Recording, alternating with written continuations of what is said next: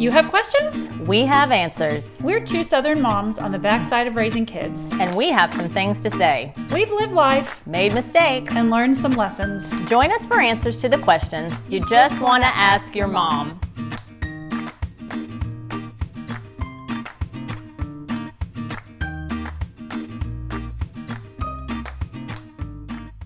Well, welcome to another Just Ask Your Mom podcast. I'm Bonnie Blaylock. And I'm Renee Sproles. The arrival of the first grandchild marks the beginning of a new generation and the continuation or branching of a family's tree.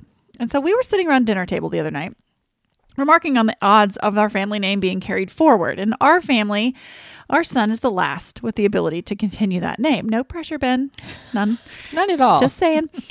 In my dad's family, there is one cousin who has that on his shoulders, and he and his wife just had a baby, a girl. Oh. So it's funny. I hadn't thought about that. But if you just have a couple of kids...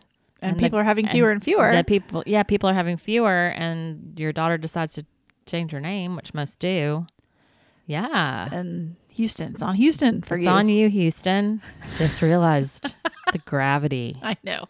Well, there's so many beautiful scriptures about family. And Psalm 128:6 says that, well, it's actually a request. May you see your children's children. It's like a blessing. Yeah. And in Genesis 18:17 through 19, the Lord explains why he chose Abraham. This is a quote, that he may command his children and his household after him to keep the way of the Lord by doing righteousness and justice. God knew Abraham would pass on what God taught him to future generations. He expected it. Yeah. As the patriarch of the whole family. Mm-hmm. Moses did the same thing. Yeah. Right? He commanded the people of Israel before they entered the promised land. Only be careful and watch yourselves closely so you don't forget the things your eyes have seen or let them fade from your heart as long as you live. Teach them to your children and to their children after them in Deuteronomy 4. So it was expected. You would not only be teaching your own children, you'd be teaching your grandchildren. Right. It's your legacy. Yeah. And why is that? That has not really dawned on me. That it was in scripture. It dawned on me like, oh, yay, I get to do things with Dottie Lou and I get to teach her this and that. And certainly I would want to pass along a personal faith story to her. But I don't know. And I guess I was just responsibility like that. Yeah, I was doing the mom thing for so long that I was just kind of keeping my eyes on those next few steps in front of me. And now the road in front of me is getting shorter and shorter. Hey now. And then and then you get a grandchild or two and you realize, wow, this is such a cool privilege. Yeah. To do that such again. a beautiful, beautiful privilege. You found this proverb that I love. Proverbs 17:6 says, children's children are a crown to the aged, and parents are the pride of their children. That's beautiful. Kind of circular. Yeah. And we don't all get that privilege, right? We don't all get the privilege of having children, let alone grandchildren. Mm-hmm. So it is. I mean, it's not just a given for everyone and for every family. And so I think you do need to count your blessings for sure and realize what a joy and a blessing and a privilege that is. Yeah. So we're going to unpack kind of a Christian worldview of grandparenting, but we're going to do some fun stats and interesting facts first. Right. So show me the money, Renee. David would say, she has. She has. Yeah, we know. Yeah. So in America, the average age of the first-time grandparent is 50. I was right on time. That seemed young for me. I thought so too, but it's the average age. Well, so it true. Depends on your demographics. So some of the demographics of friends that I've been with had children very young. And so that just means they're going to be very young grandparents, likely. And then there's other friends I have that we all waited longer. So it's no surprise that some of us are waiting longer to be grandparents. And that grandparents in the United States have on average 4 to 5 grandchildren. So you think they have a couple kids and those kids have a couple kids. So yeah. But this number killed me that you found. That we spend annually a collective $179 billion with a B on our grandkids, according to new research from AARP. Yep. So that's an average of over $2,500 a year per grandkid. Are you budgeting for that in your retirement? Because I'm above average, David. Am I above average? You would be like, you're always above average. Woman, you are definitely above average. But I mean, that was a point. I don't think we budget for that in your retirement income. Exactly. To think about, oh, wait, I got to have an extra, however many grandkids you have, $5,000 a year coming in. Yeah. Yeah. That is interesting. And there's always one of the first questions that came up when we found out Emma and Thomas were having a baby is, what's our name going to be? Oh, gosh, yes. I don't think that used to be a thing as much as it is today. They just called you what they called you, but now it's definitely, the moniker matters. The many young grandparents I think they have a hard time seeing themselves as grandparents in the first place because it means you're old. Yeah. Yeah. Well, I know we have this phobia of age in our country, don't we? Yes, we do. We can't stand the thought of getting older. And I guess, sometimes the disconnect is we just think of grandparents as being really old, gray-haired, curmudgeonly, right? Kind of out of step with culture or the current changes. And so, I think in some ways we just think, oh, I'm too young to be a grandparent when we get the news. But I don't know. I didn't think that. I just thought, oh, yay, I'm young enough to not be old and curmudgeonly to be a grandparent. You're active. You're able to go and do the things with your grandkids that maybe you couldn't before, which is that's really cool. So I think a lot of ways when you're young like that, to counteract the old image is to get a fun little name. Yeah. We thought. I'm like, this is it. Like, I'm going to be using this name. Like, I'm going to be hearing it for decades to come, Lord willing. So I want it to be good. So what are you? I'm Nay or Nay, but she really mostly just says Nay. David is Pops. Okay. But we didn't consult with the other grandparents. We kind of made a tactical error because the other grandparents are Lindy, which I love. Her name's Linda. And Pop. So there's Pop and Pop. So really it's just like, but they know. All granddads are Pops. Yeah, and she knows who she's talking about. Sure. Whether she says it or not. I put a question out on social media about like, hey, what are your fun grandparent names? And I got things like this. One grandmother's name is Birdie because her first name is Robin. Oh, I love that. I was like, she wins. I love that. That's the best. I love it. Not as a competition, but I kind of make everything a competition. So yeah, that's a great name. And then one of my friends said, you remember that we had kids at the same time, looking at you, Mary, and her dad was Papa, but it turned to Boppa, Boppa. And she's like 24 years later and great grandkids in the mix. He's Boppa. He's Boppa. I love that. Yeah. And then, my friend Mary said her cousin's married name is Corn. So her girls call their paternal grandfather Popcorn, which is also very cute. I love that. And then, but there is a lot of takes on first names. So there was a Jen and a Big Steve.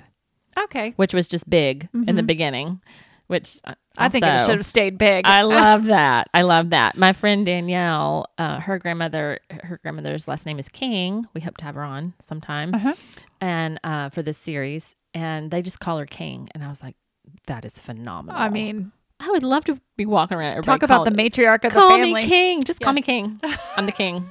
That's right. Pharaoh. I'm going to be Pharaoh. And David's like, thank goodness our last name is not King. Oh, me. And then just the names of grandmothers, I have to throw this in. Drusilla and Irva.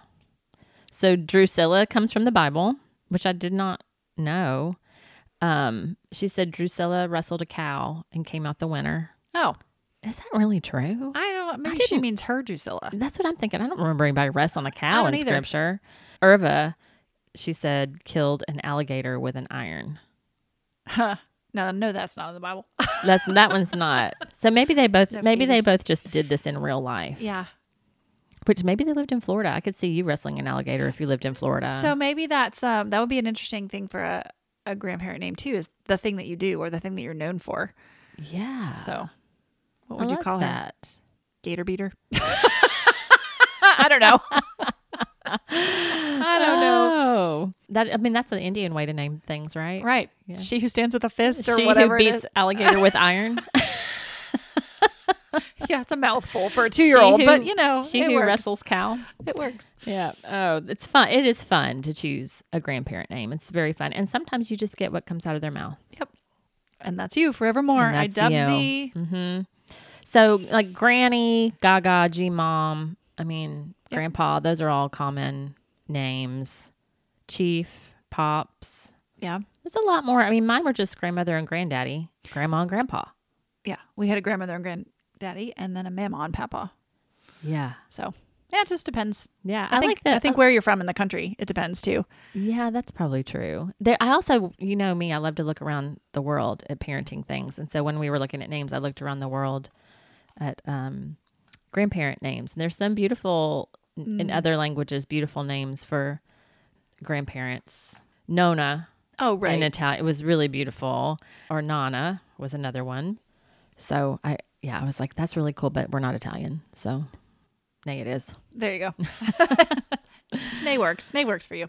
So a separate issue is that being a grandparent at an early age can put you out of step with your peers, right? Because not everybody has grandkids and has to stay home and keep the grandkids or spend play dates with their grandkids. It can be hard to turn down going out with your friends, even when you are getting to babysit that grandchild. And even the best of friends, not me though, Renee, may tire of hearing about grandchildren when they don't have any of their own. Yeah, being a grandparent, any life change requires adjustments, right? So, I talked with Emma about this just a little bit, and I was like, I want you to always call me, like if there's a last minute something that comes up, please feel free, like you can. But we're going to go on and live our life, and we're going to have our date nights, and we're going to have our stuff with friends, and so sometimes maybe you can, and sometimes you can't. Right, and it's fine to ask. And if I say no, it's just because we already have something going on. Yeah.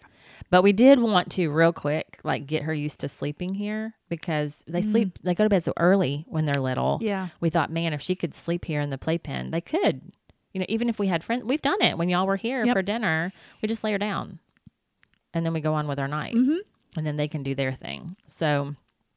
Yeah, we just kind of talked about that ahead of time because I wanted to be that person. That's good to do. That's a good probably rule of thumb to talk to your daughters and sons about how we need this to work for all of us. Yeah, because I'm surprised at how many young parents don't really think through like, okay, if we're both working, like what's going to happen next, and how's that going to work, and if you want the grandparent to be the childcare person, like.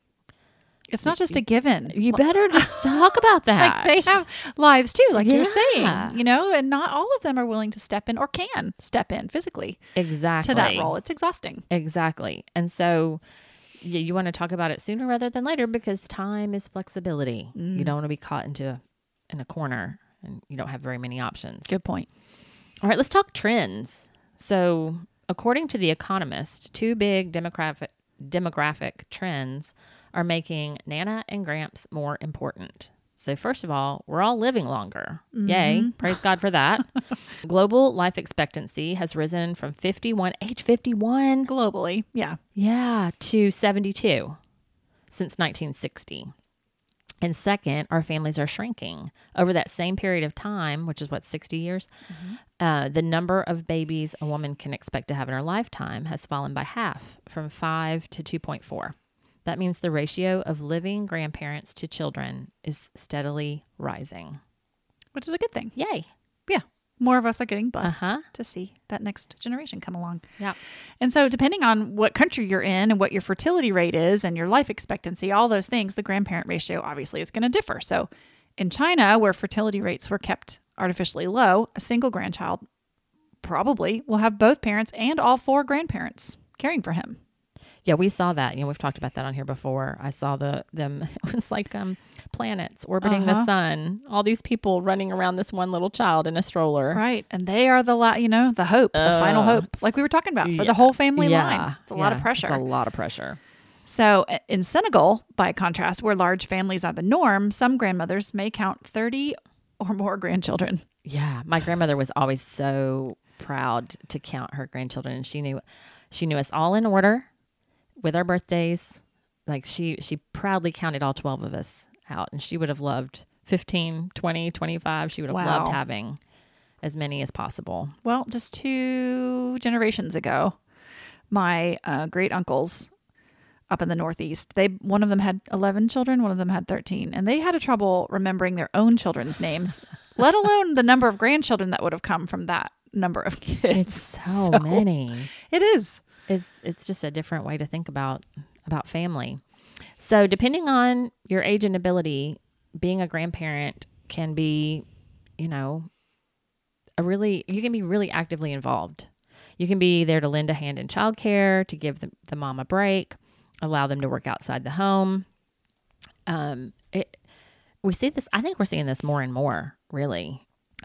Grandparents stepping in and helping with the childcare, at least part-time, like 2 days. I talked to a lot of grandparents who do it 2 days a week, 3 days a week. You said your husband's grandfather. They can. Yeah, my husband's grandfather, who was in his 80s.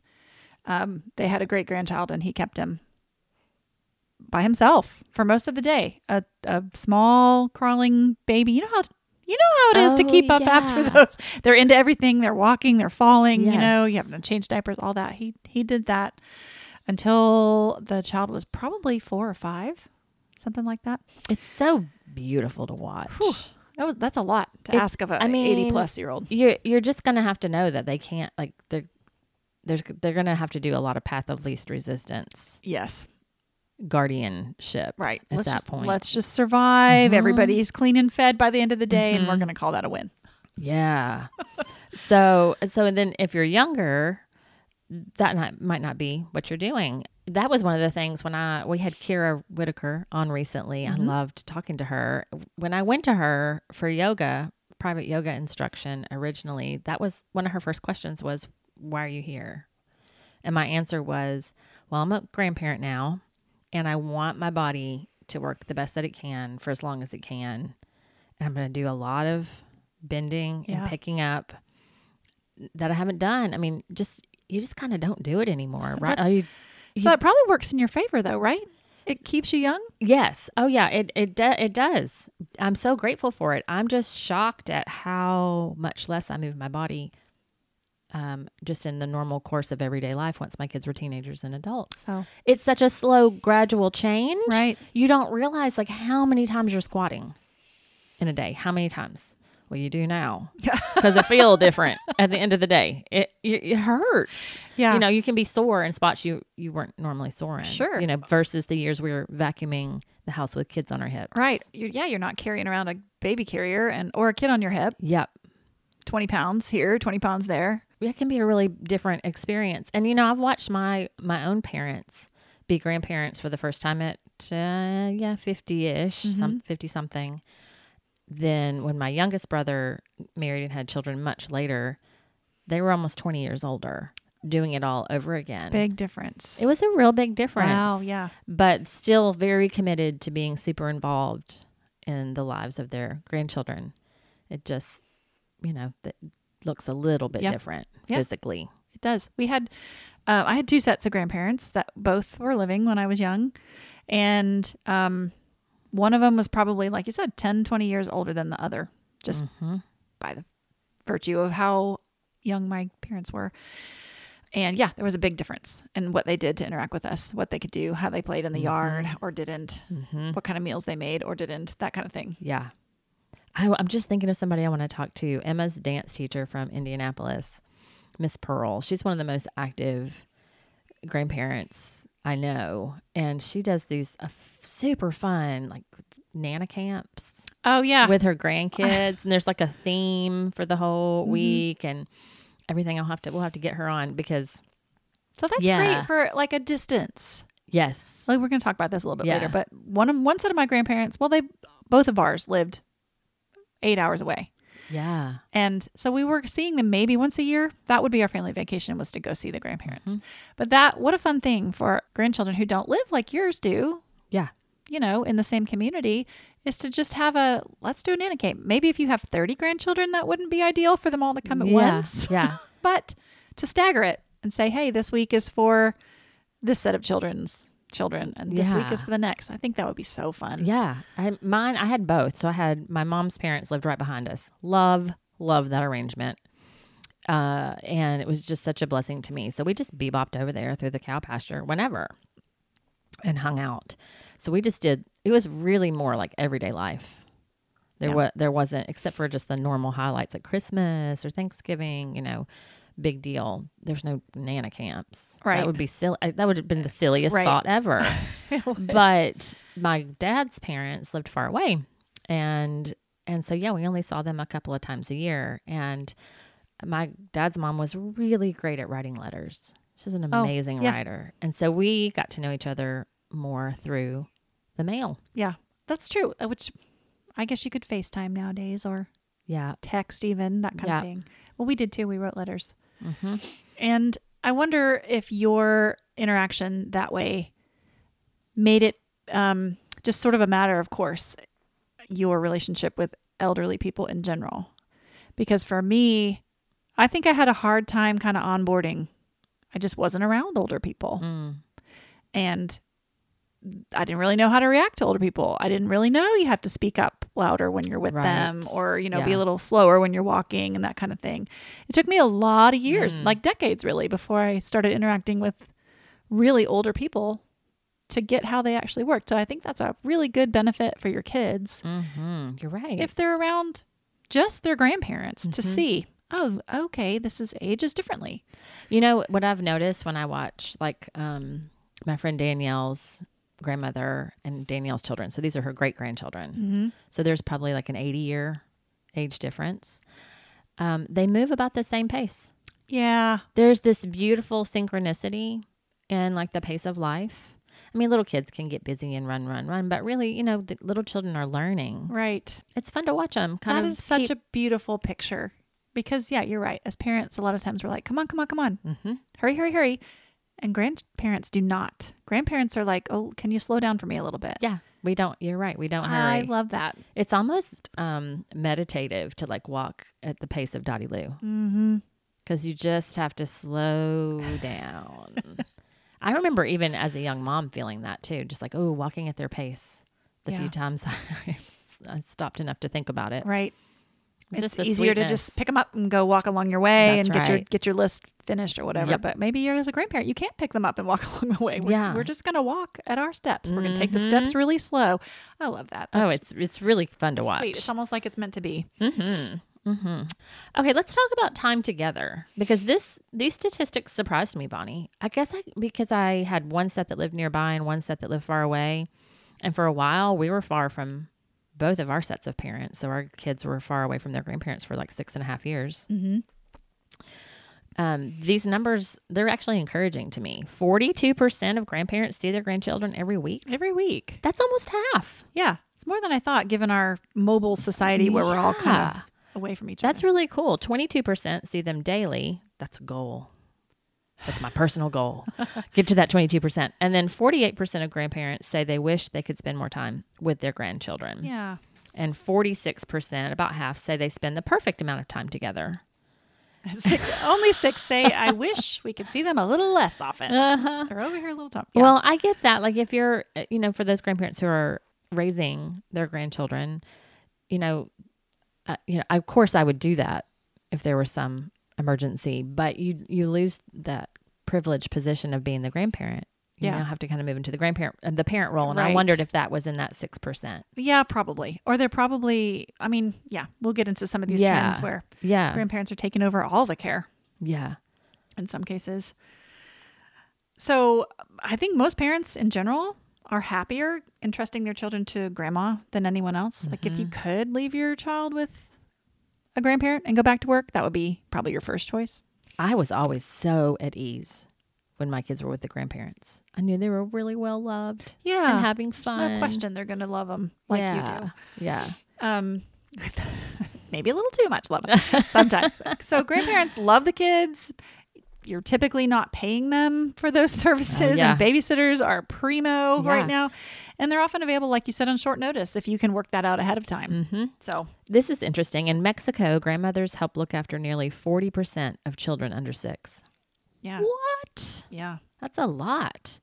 And during an average week in America, 50% of very young children and 35% of primary schoolers see a grandparent. So I think that speaks to our working class, the double income thing. I'll pick you up after school. I mean, it may not be an all day thing. It's just, I'm available in the afternoons. So I'll go pick them up and have them until dinner time. Yeah.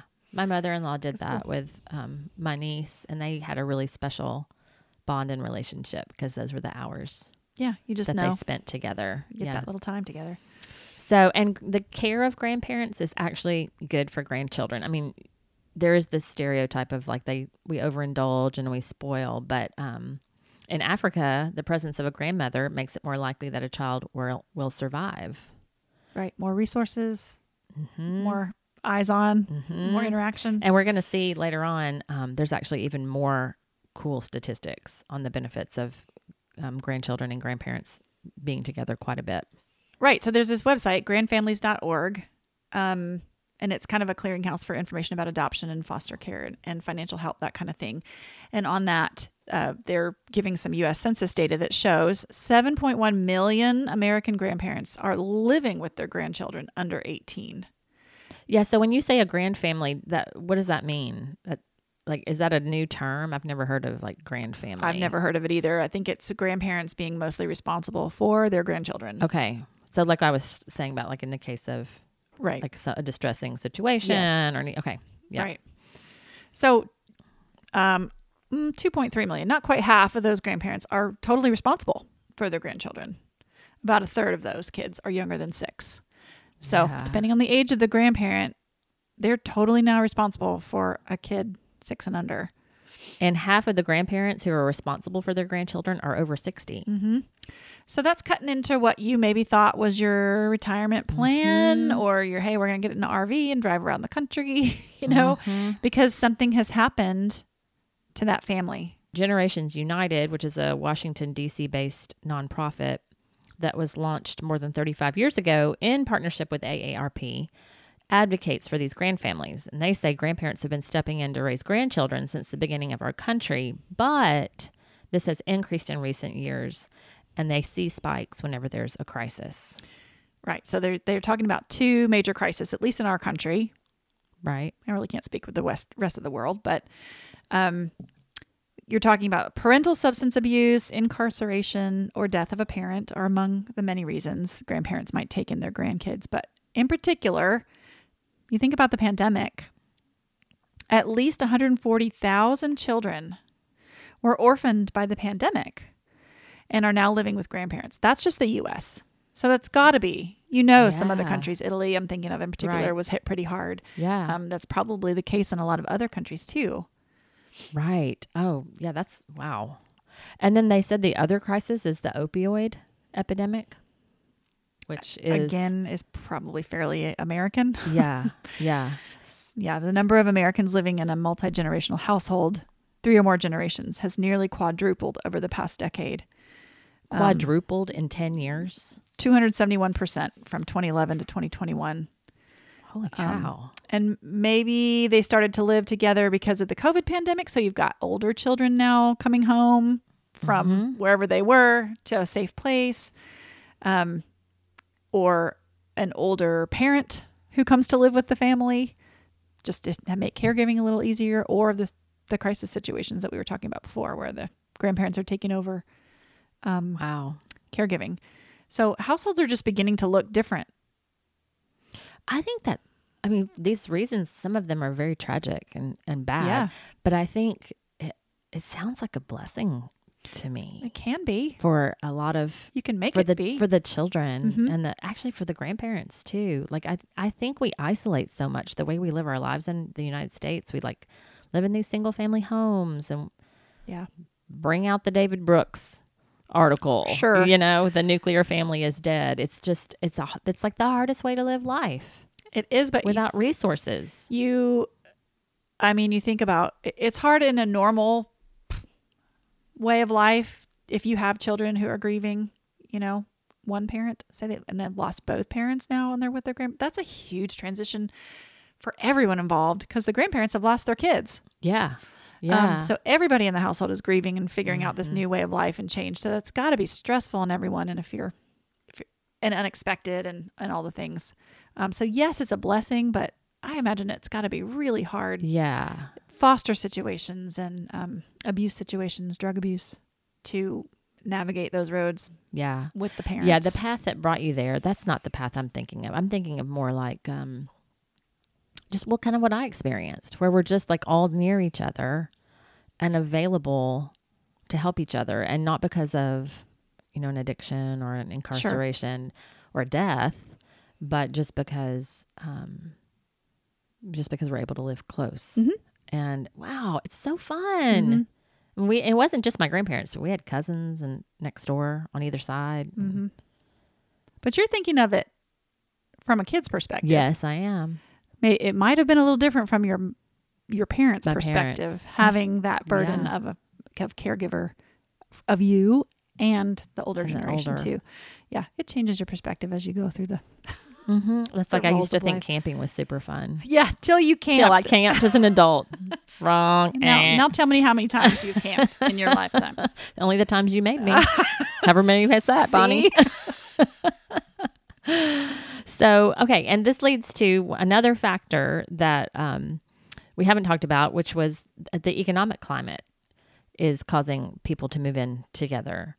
And the top reported causes for forming a multi-generational household are the need for elder care. So the grandparents need care, child care, and that's a 34% and 34%. That's evenly divided. Yeah. Job loss, 30%. Healthcare costs for one or more family members, 25%. Cultural or family expectations, 23%. Education or retraining expenses, 23%.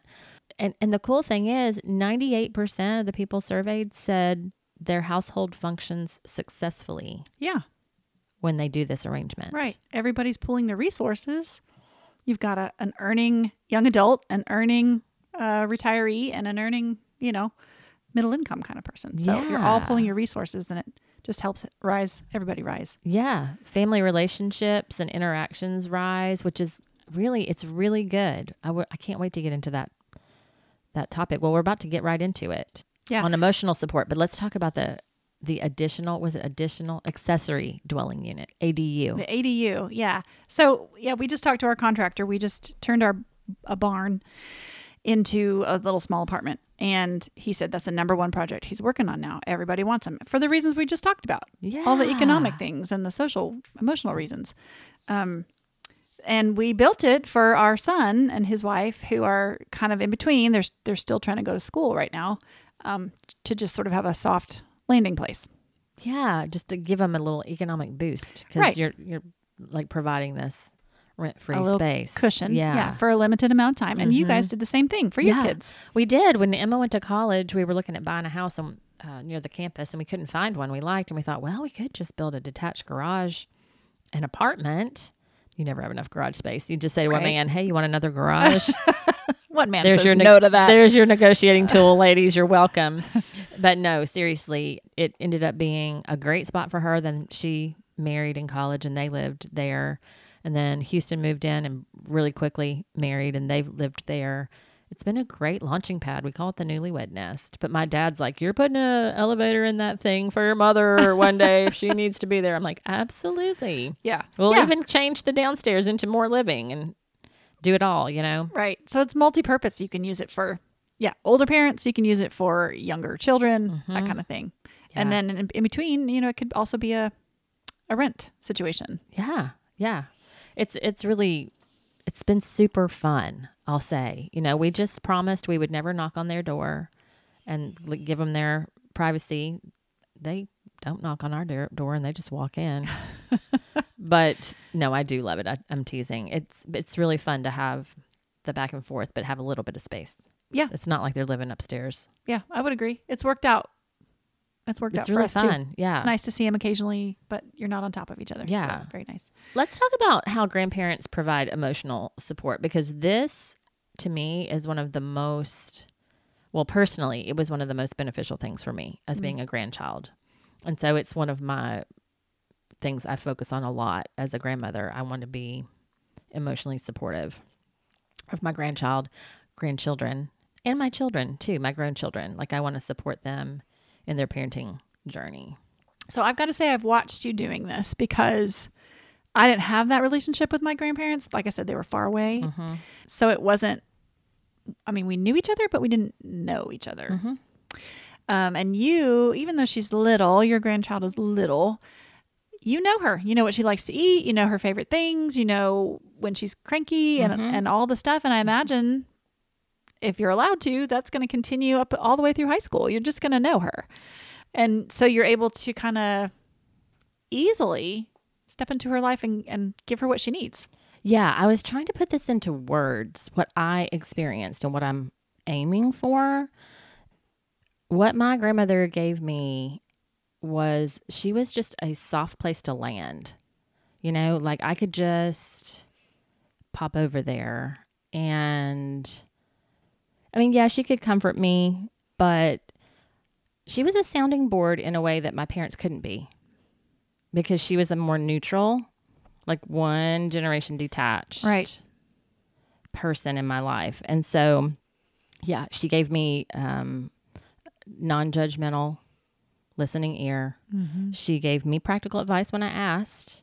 She would share her life experiences, and I could just listen to how she grew up and how she lived her life. And it just, I don't know, it broadened my perspective on the world. It made me feel extremely safe and loved. I was going to say that. I think that's the main thing that I see. Not that Emma doesn't do this. Of course she does. But you and David 110% of the time light up when that child walks in the room. Mm-hmm. Yeah, that's true. You are so glad. There's never a time that, you stop what you're doing. It's all about her. Yeah. And what a child growing up with that, when I walk in the room, this is how I'm received. Yeah. Oh my goodness. Yeah. You're right. What they're getting. And moms can't always do that. No, I mean, you cannot be at that level of intense, extreme excitement every time your child leaves the room and comes back in. You're right. There's a great podcast called On the Trail, and it's a great blend of psychology and prayer, and just kind of a holistic view of us as body, soul, and spirit. And they talk a lot about attachment and how when you come to Christ, it really needs to be an attachment-based relationship before anything else, before behavior. Mm-hmm. So they call it ABC, attachment, behavior, community. So when a baby is born, there's a triangle, and there's the baby and the mother and the father. And mostly the baby and the mommy are looking at each other, hopefully with delight. The mommy's looking at the baby, and the dad is looking at the mom and the baby also with delight, but the baby's more connected to the mom initially. And there's stuff that goes on in your brain, like developmentally, you're developing an attachment to these two people who brought you into the world in those first handful of months. And in the best of circumstances, you're realizing what you just said. You're realizing you bring delight to these two people. These people love you. These people are your safe space. And then you learn behaviors as you grow of what it means to be a part of that family. And then you have a community that's even broader. And that's true in your family of origin. That's true in a relationship with Jesus. Mm-hmm. You don't want to come to Jesus and go, okay, well, lots of people do. Here's how you have to behave. Right. In order to be loved. Here he is, and he's going to save you, but you must behave this way. Right. And so that doesn't work out so well. Eventually you can't you go, I can't white knuckle my way anymore. That to me is how grandparenting, how I was grandparented well, is it was an attachment. I was their delight. Mm-hmm. They delighted in me, and they didn't have to make all the hard calls. Right. So they're off parenting. The hook in general. Yeah. Unless you're in the crisis situation. Yeah, the crisis situation. And that was a beautiful supplement to good parenting. It is. The more people you have in your life and who have your back and who are in your corner telling you how awesome you are. Yeah. That's gotta. But the studies say that grandparents can really, really help grandchildren develop emotional regulation skills. And that's what my grandmother was teaching me. I think that's so interesting because they are just in a different stage of life. Yeah. They've lived it. They kind of know what their past meant. Maybe they've worked on their stuff, hopefully, and they get it. Yeah. In a way that parents can't. They're just not there yet. It's crazy to me. So research has shown that children who have close relationships with their grandparents will have better emotional regulation skills. And that obviously is going to lead to better social and academic outcomes. Yes, because people want to be around you. You're going to be able to study and do well in school.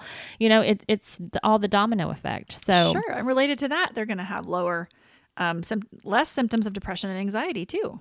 Because they're going to have more connectedness You're going to have that safe space, yet another place you can go in adversity or crisis.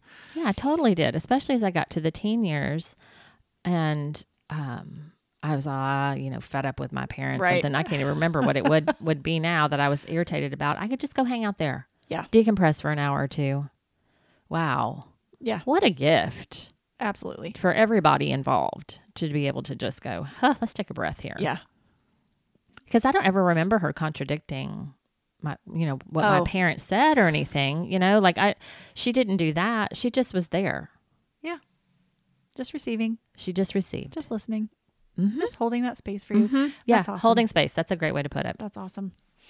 What are some of the other emotional benefits of grandparents though, Bonnie? We've tried to brainstorm a list. Just helping out your frazzled, tapped out moms. Like you said, being available at the phone call. Hey, I need an hour. Yeah. I just need an hour. Yeah. Okay. Yeah, let me just throw it out there. High five, Thomas Goodwin. We got a call, I don't know, maybe 3 weeks ago. Emma's pregnant. She was exhausted, feeling really sick. And he was like, you know what? I'm making the call. Before I go to work, I'm going to see if I can find a grandparent to just tag team today and take Dottie Lou. So he, was calling his parents, calling us, seeing like, hey, can you take them for this part of the time and then hand them off to the other grandparent, take her that part of the time. Just give her a few hours to recover. That's a great gift. Yeah. If you have them nearby, that's awesome. Yeah. If you're able to do that. And if you're not nearby, you know what? You can do it for someone else's child. When we were in Indianapolis, there was a mom in our Sunday school class, a grandmother age mom. Mm-hmm. And she just said, hey, do you want me to take your kids on Thursdays? I thought I was going to cry. Raise my hand. I was like, yes, please. Oh my goodness. So we would do school in the morning. We'd come after lunch and I would have like 2 or 3 hours. Awesome. To myself. And it was such a gift. I will always love Miss Kay for what she gave me during that season of life. That is a gift. If you can do that for somebody else. Yes. Whew. And the origin stories, I loved hearing stories. Yeah. About like how my grandparents grew up and. Yeah, those kind of things stick with you. Yeah. You remember them later on and pull them out. Mm-hmm. That's fun. Oh, and then like I said before, it gives them a comfort with older people. Oh, yeah. You just kind of know how to. I mean, there's older people in the world that aren't your grandparents you're going to have to interact with. Mm-hmm. Mm-hmm. And they, in that same vein, they keep you flexible. So, you're having to communicate with someone who's generationally so very different than you, both directions. Right. I think one of the coolest things about being with grandparents is it gives kids insight into their own mom and dad. Mm-hmm. Because some of those origin stories include, hey, when your dad was little, this is how he got in trouble. Mm-hmm. Kids love that stuff. Yeah. And explains a lot. As you get a little bit older, you go, wait a second. Yeah. Uncle so-and-so. I'm putting it all together now. I'm putting all the pieces together. And academically, it's worth just noting one more time that when grandparents are involved in the lives of their grandchildren, the grandchildren benefit. I'm assuming the grandparents do too, but the studies show 42% of grandparents surveyed reported helping their grandchildren with homework or school projects at least once a week. And 87% said that helped them improve in school. Right. Yes, I think it goes both ways because, as we know, we don't all know the technology and things are changing at a breakneck pace. So the younger generation's helping the older generation. I can't tell you how many times my kids have taken their grandparents' phones or helped them set up their TV. Here's how you work this. Here's how you text. Here's how you take a picture. Helping them with email. I love that. Yeah, I remember doing that. Actually, I didn't do it. I watched my brothers do that with my grandfather with email, the email. The email. And then there's the spiritual heritage that we can give our grandchildren. I mean, the American Western worldview is that, our golden years should be leisure, self-indulgent. We just retire and it's our time. Me time. Mm-hmm.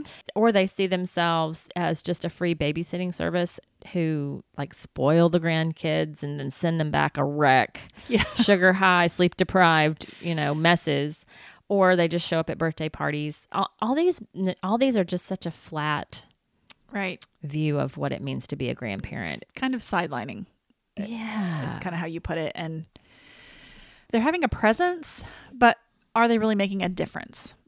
A long-lasting difference in their grandkids' lives. And I think, as you pointed out before with the scriptures that we saw, there is a responsibility of passing on that faith and that heritage to your grandchildren. And so as a grandparent, one of the things I think that's my responsibility is to understand how this generation is thinking.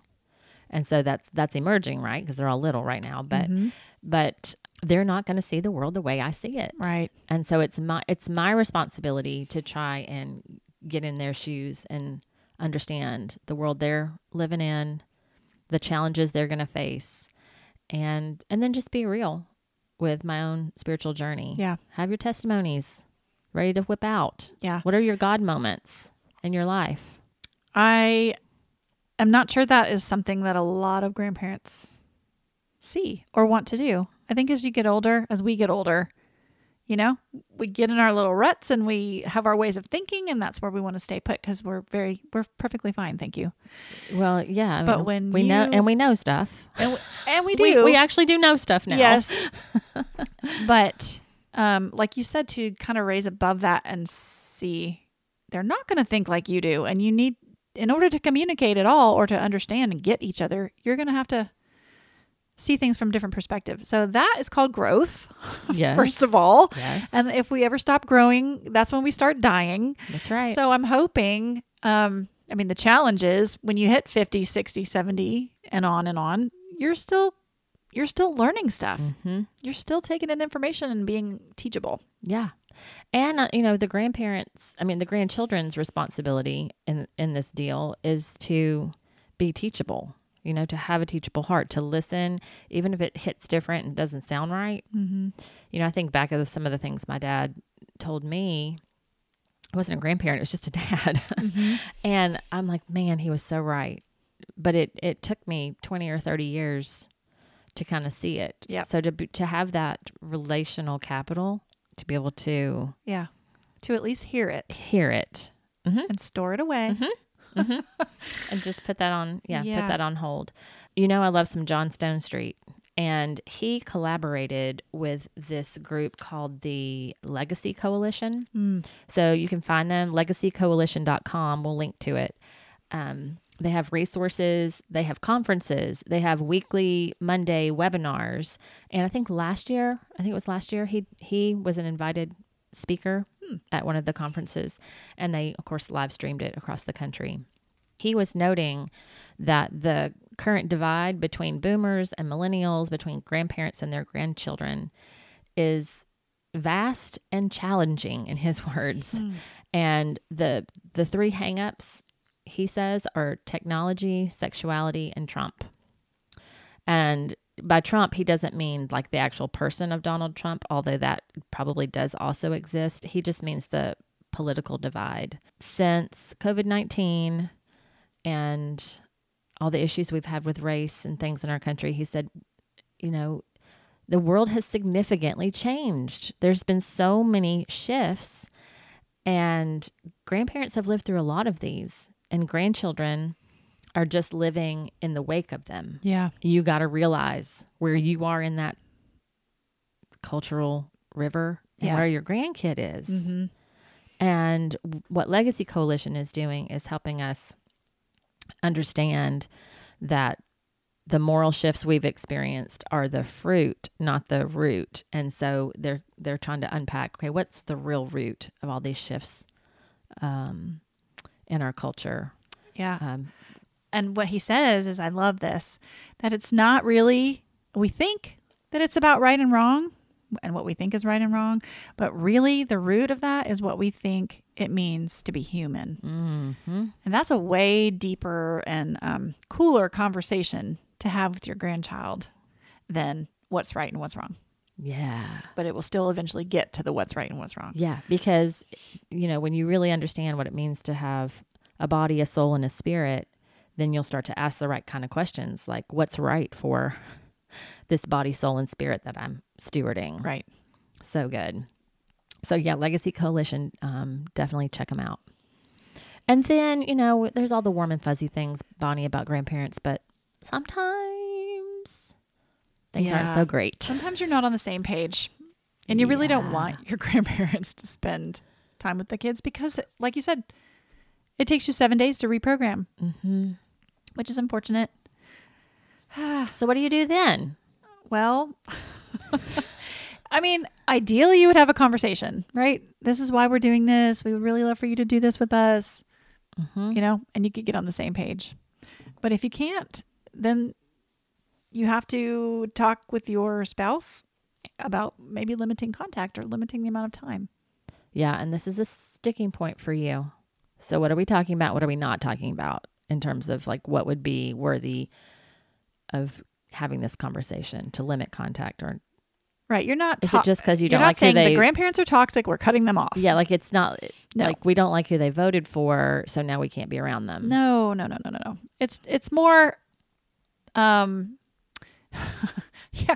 Are they just leaving a lot of wreckage in the wake when they come and visit, or when you go and visit them, or when you let your grandkids go and spend the day or the night or the week with them? I mean, if it's sugar overload and too much TV. I mean, that's annoying, but that's, yeah, you can get over that. Whatever. Yeah. It's one day in a sea of days. That's not going to have that much influence. But if you're with them a lot of times, you know, if they're the major caregiver, or if they're just coming over all the time, like a lot of these statistics say. Or just the go-to babysitter. I see that a lot. Right. Like that's because they're free. Yeah. They are the grandparents that they're free, like with time, but they're free with cost. And that's Sure. a big factor. When you're a And I young see a family. lot of young moms struggling going, am I really going to pay $20 an hour for a sitter? Right. When the grandparents are nearby, but there's worth that. always something. Right. But they've got CNN on constant replay at 20 decibels. And it's just like the world's worst news lines coming into my kid's head. And they come home with nightmares. Yeah. You have to have those conversations. Yeah. And say, that's not what's best for the kiddo. Right. So grandparents, like that train has left the station. Your authority is now delegated authority from your children to you when you have them. And it's our job to respect our children's boundaries. Yeah. Our grown children. If you The want ones we raised. if you want to have that influence and all the cool benefits that come with that, then just do that. I mean, have I been tired and wanted to put Dottie Lou in front of a video? But they don't do that. They don't do videos except very rarely. So I don't do it. I'm not going to just plop her in front of a video because I'm tired. Right. Good for you. Because I'm trying to honor, what they want to do. And it's fine. Don't worry, Emma. You don't have to tell me I can let her do it. It's fine. It's good for me too. Right. It's good for me to be creative. Exactly. And be That like, you're how learning can and growing we, this new way of being. How can we rest Yep. and not do a video? Yeah. So yeah, you really, grandparents, you ought to respect your children's boundaries, and then you're not putting them in the position to have this conversation with you. Right. Right. If they're not asking you to do anything harmful, which Right. they're not asking you to do anything harmful. Yeah. Going down for a nap is not a harmful thing. Exactly. And if you think it is as a grandparent, you're not maybe having to live with that child for the next week. Who are these grandparents with endless energy who don't need the kid to take a nap? I'm like so ready. I'm like, yes, nap time. Nay's going to sit down too. They just have them for a little bit of time and they want Yeah. all the time they can get while they have them. I guess. I understand that too, but Yeah. that will come when they get older. Yeah. But also parents, moms, you need to let grandma and granddaddy do some things their way too. It doesn't have to all be your way. If I had to learn this just as a mom, like it's okay if they have meat and dessert when David has them. Right. They don't have to have the vegetables. It's okay. Yeah. And a popsicle every day or maybe 3 times a day. It's not going to hurt them for a short time. Right. Right. They may be testing the limits with you when they get back, but it's not the end of the world. Right. So it's okay to let your grandparents have a little bit of fun, and it's Yes. okay to let them do things a little differently. Correct. You're just talking about the big rocks here, Yes. the hills to die on. Exactly. And then I was just trying to think, okay, what's grandparent stories in scripture? I mean, we started with Abraham and Moses at the beginning of the podcast, but the most prominent one that came to my mind was Timothy, Eunice, and Lois. Mm-hmm. Eunice is a good grandma name. Eunice. Would Eunice wrestle a cow and win? I think she feel like would. she might. I would bet on Eunice. All right. So the history of this in Acts 16, we see Paul coming to Derbe and Lystra, and a disciple was there named Timothy, and he's called the son of a Jewish woman who was a believer, and his father was a Greek. So this was common. An adult would come to know Jesus Christ, and then the household would be divided. Paul had to write letters to address this kind of thing. Mm-hmm. And then also, we find out a little more information, 2 Timothy 1:5, where Paul's writing a letter to Timothy about how to run a church, how to plant a church. A couple of letters, actually. He says, I'm mindful of the sincere faith within you, which first dwelt in your grandmother Lois and your mother Eunice, and I'm sure that is in you as well. So he says later on, from childhood, you've known the sacred writings, which are able to give you the wisdom that leads to salvation through faith, which is in Christ Jesus. So he got them. He got the knowledge of saving faith from his mother, Eunice, and his grandmother, Lois. Mm-hmm. Even when the dad wasn't in the picture sharing those things, which is cool. I mean, that's just cool to me that these two women had such an influence on this person of faith. And really, he became kind of Paul's mentee. Is that how you say it? Mm-hmm. Paul was the mentor. He was the mentee. That's right. Yeah. And they're not doing it in this perfect way. Lois and Eunice were not perfect, right? Right. They had messy stuff in their lives too. And that's what they were showing him. Look, here's our hardships. Here's what we've lived through. Here's the mistakes that we've made. Here's how we came through to the other side. This is how you suffer well. This is how you apologize well. All the things that parents are trying to do, but grandparents can sort of tell it in a way that they can hear it better sometimes. I'm thinking about this. The statistics say that when the father does not attend church, modern statistics, that the children, when they're grown, the majority of them walk away, at least for quite some time, from the faith that was handed down to them. So what did Lois and Eunice do to kind of beat the odds? Of course, their culture is very different than ours. Right. But the phrasing Paul uses gives us a couple of hints. He says, I'm reminded of your sincere faith. And one of the places I researched said the Greek word for sincere means undisguised.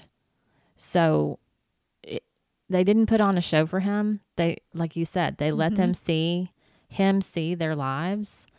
It was a genuine faith. And despite being a divided household in terms of religion, he was able to catch glimpses of Jesus that really made an impact on him.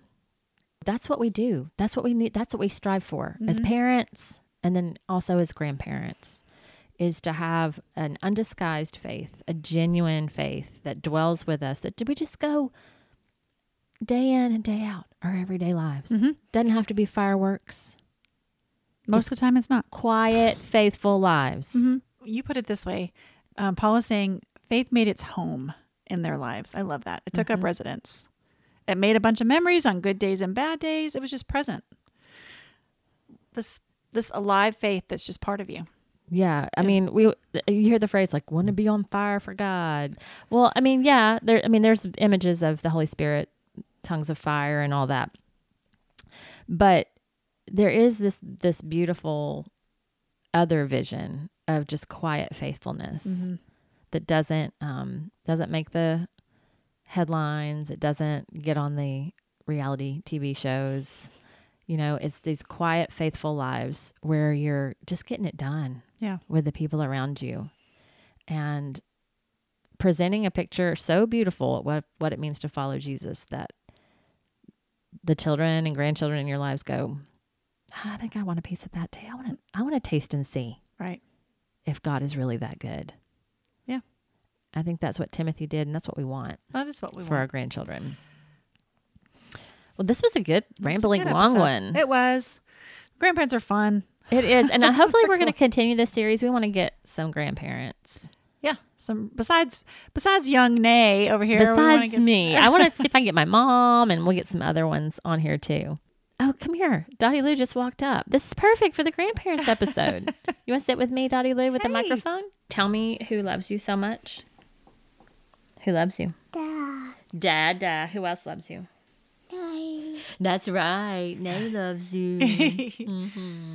I love you, Nay. I love you too. All right, we'll wrap up. I'm going to just sit here with Dottie Lou in my lap. If you want to talk, you can talk. If not, you can just sit.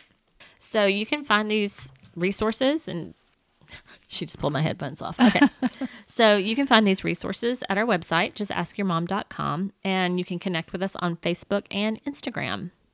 Take a few seconds, please, to rate and review the podcast, and please share us with your friends and family. And if you have topic suggestions, send them to us at justaskyourmompodcast@gmail.com. And we'll see you next time on Just Ask Your Mom.